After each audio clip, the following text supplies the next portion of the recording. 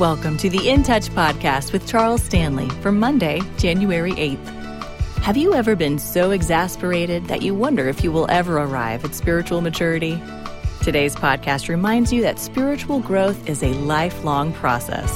Here's part one of Living the Extraordinary Life. If someone should ask you to describe the Christian life, how would you describe it? Would you describe it on the basis of how you live your life? Would you describe it on the basis of maybe the people you look around and see who claim to be Christians? Or maybe you would describe it on the basis of some person that you feel is living a little better Christian life than others, maybe someone who is renowned or someone who has popularity or prestige or someone who's recognized as a very significant Christian? Or would it be that you would describe it on the basis of someone who helped you personally? You see strength in their life, and so therefore that would be your idea. Well, I think all of us would have to face the fact that according to the biblical standard of the Christian life, that over a period of time we have sort of brought the standard down, and as a result what we've done, we have sort of settled for a Christian life. In other words, you don't have to work too hard. You don't have to try too hard. Not too much faith. In other words, just enough to sort of get by. And many people trust the Lord Jesus Christ as their Savior. And somewhere along the way, nobody either has ever taught them or they never heard that once you're saved, then you begin to grow in your Christian life. And that growth is growth into Christ likeness. Listen to what Paul says in Romans chapter 8, verse 29. He predestined. That is, God made a decision. He settled this once and for all. He has predetermined in His will for every single one of us that you and I, as He says, would be conformed to the likeness of Christ. Conformed to the likeness of Christ. Somebody says, that's impossible. Wait till you hear the message. Then I want you to look in Galatians chapter 2 and look in verse 20. And Paul wraps it up like this. Because in this verse is Paul's heart, soul, and mind. Listen, I have been crucified with Christ. It is no longer I who live, but Christ lives in me. And the life which I now live in the flesh, I live by faith in the Son of God who loved me and gave Himself for me. Paul says there was a time in my life when I walked away from my past. He says, I died to the life that I was living.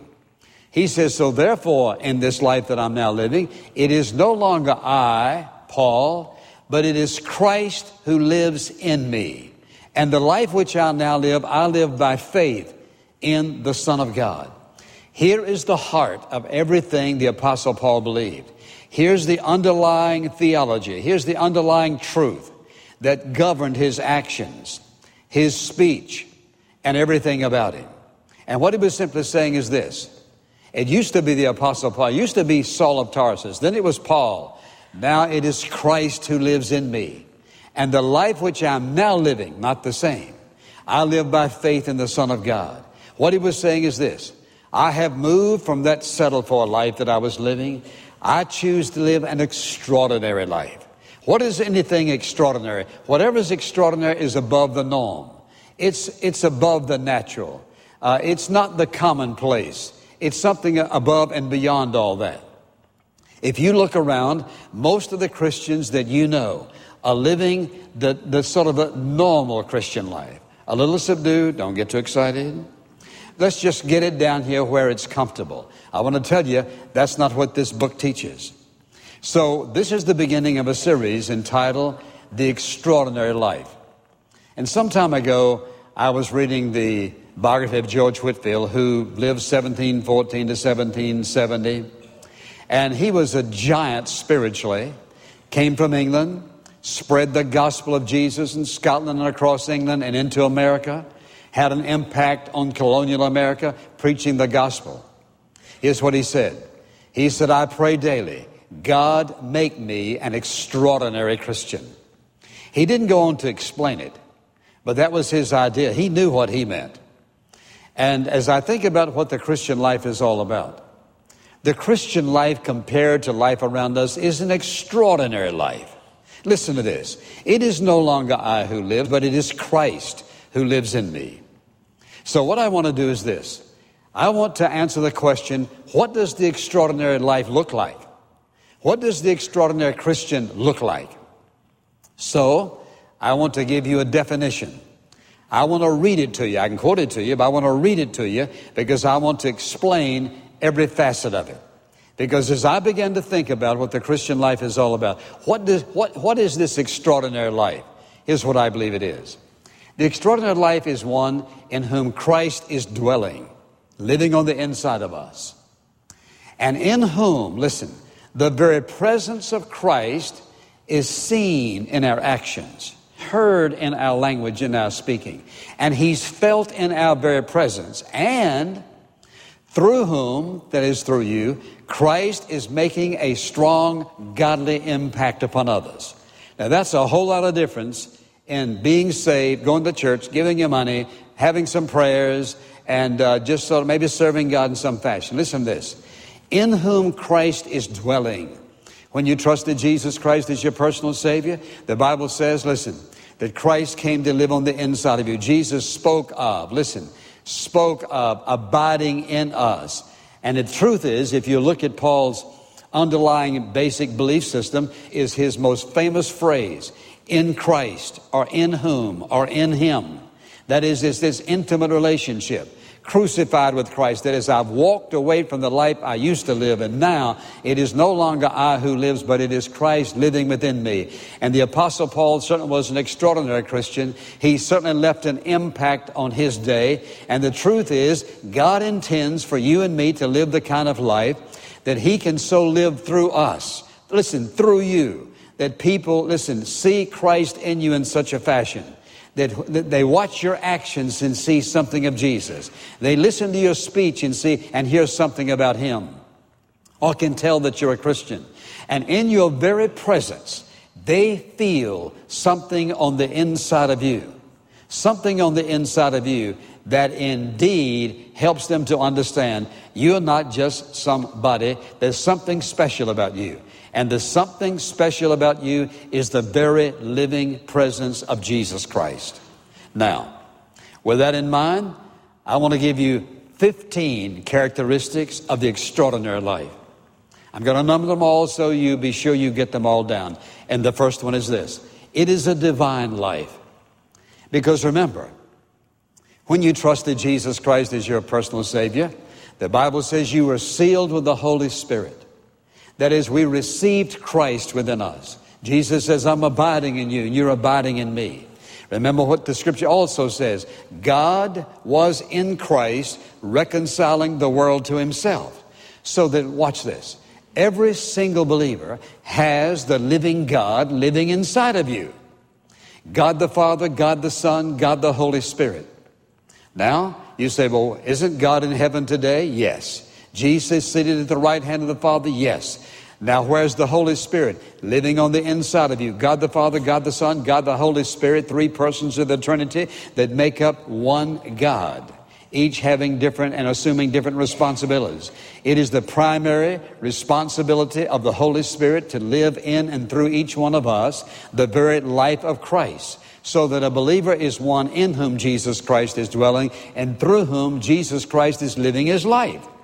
That's why when you look at the norm around us and we look at what the Bible says, there's a lot of difference. It is a divine life. You have the living God living on the inside of you, and the Bible says that our body is the temple of the Holy Spirit. And I want you to ask yourself through each one of these points, do people see this? And do people see this in me? Paul said, no longer I who lives, but Christ lives in me. Do my friends, does my family do they see this in me?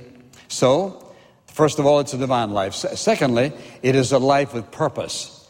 That is, many people live their entire lives with no purpose. The extraordinary life has a sense of purpose. That is, the purpose is to walk in the will of God, to do the things that God would have you to do, become the person that God would have you to become so that your life counts. It is a life of purpose. Many people go to work. Their only purpose is to get it done and to get paid and to live through the next weekend. Many people will live their whole lives, and if you say to them, what is your purpose? What is your primary purpose in life? They can't answer it. It's a purposeless life. It has no sense of direction. It has no definition. It's just existence. The extraordinary Christian has a definite purpose. And that purpose is to live out the will of God, to bring Him glory and honor by the life that you and I live. It is a definite life of purpose. Likewise, it is a life of faith. When you think about who the Christian is, we receive the Lord Jesus Christ, as the Bible says, by faith. We trust in Him for His promises. We trust in Him for every single need of our life. We trust Him, listen, when we go through the dark times of life. We trust Him when things are good. We trust Him in every aspect of our life. The very idea of a Christian life is a life of faith. It begins in faith. We live it by faith. Paul says the just shall live by faith. Many people live by their feelings. They live by other people's opinions. They will live to get accepted. They live with difficulty, hardship, trial. They blame God. They turn away from God. People live with all kind of aspects of faith.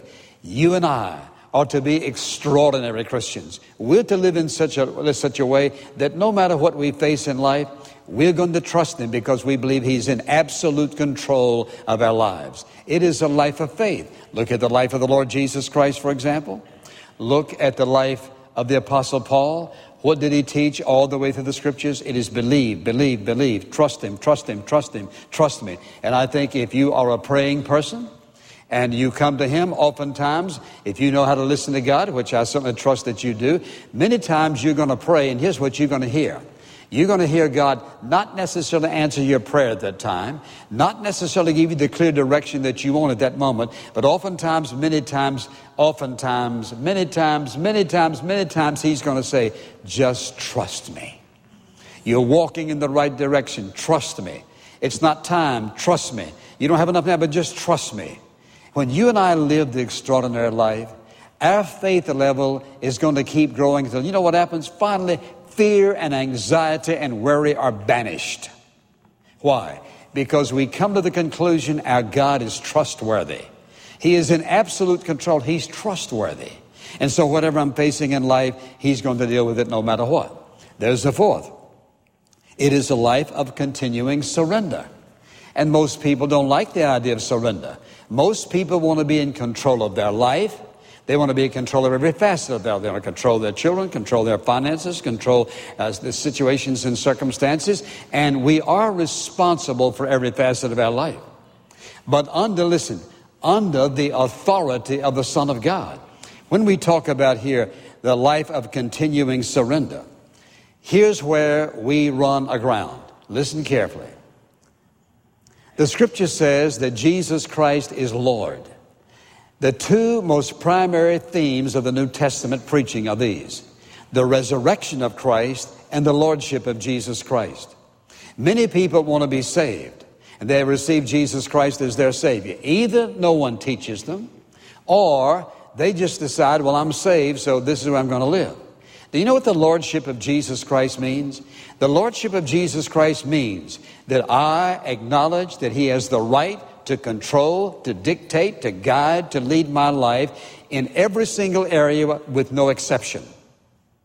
Ask yourself this question: can I live a godly life and not recognize His lordship? And the answer is no, you cannot. It is because of His lordship that people live a settled-for life. They're willing for God to control the things they don't necessarily want to be in control of. They're willing for God to control those things in their life that are out of their control, and they need His help. But when it comes to their daily living, they want to be in control. Control doesn't belong to us.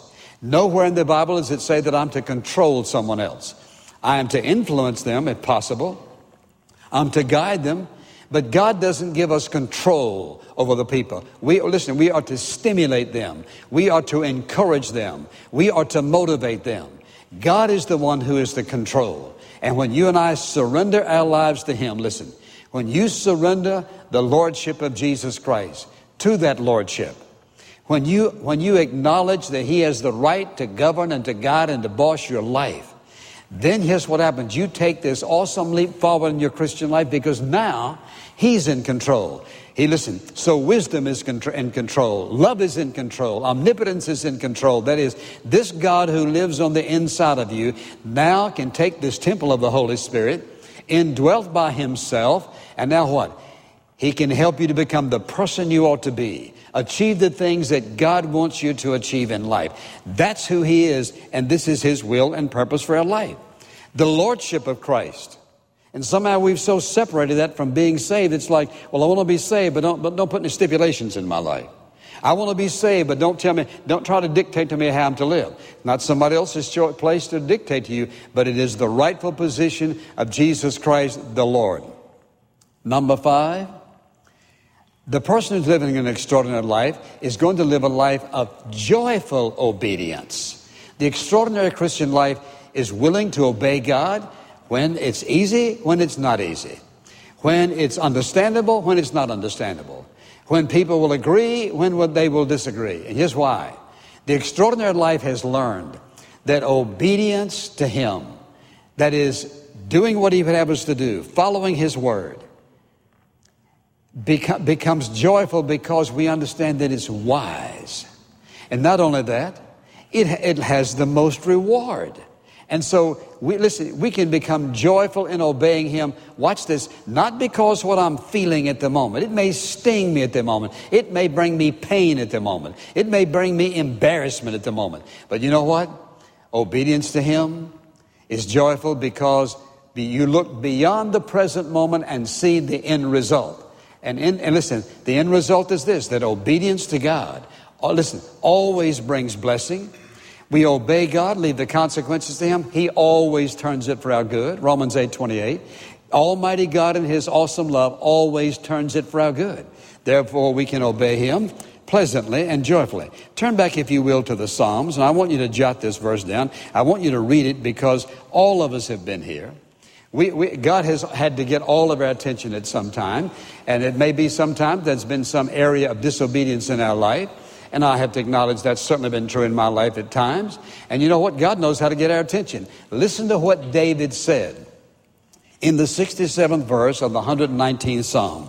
He says, before I was afflicted, I went astray. He says, before I was afflicted, I went astray.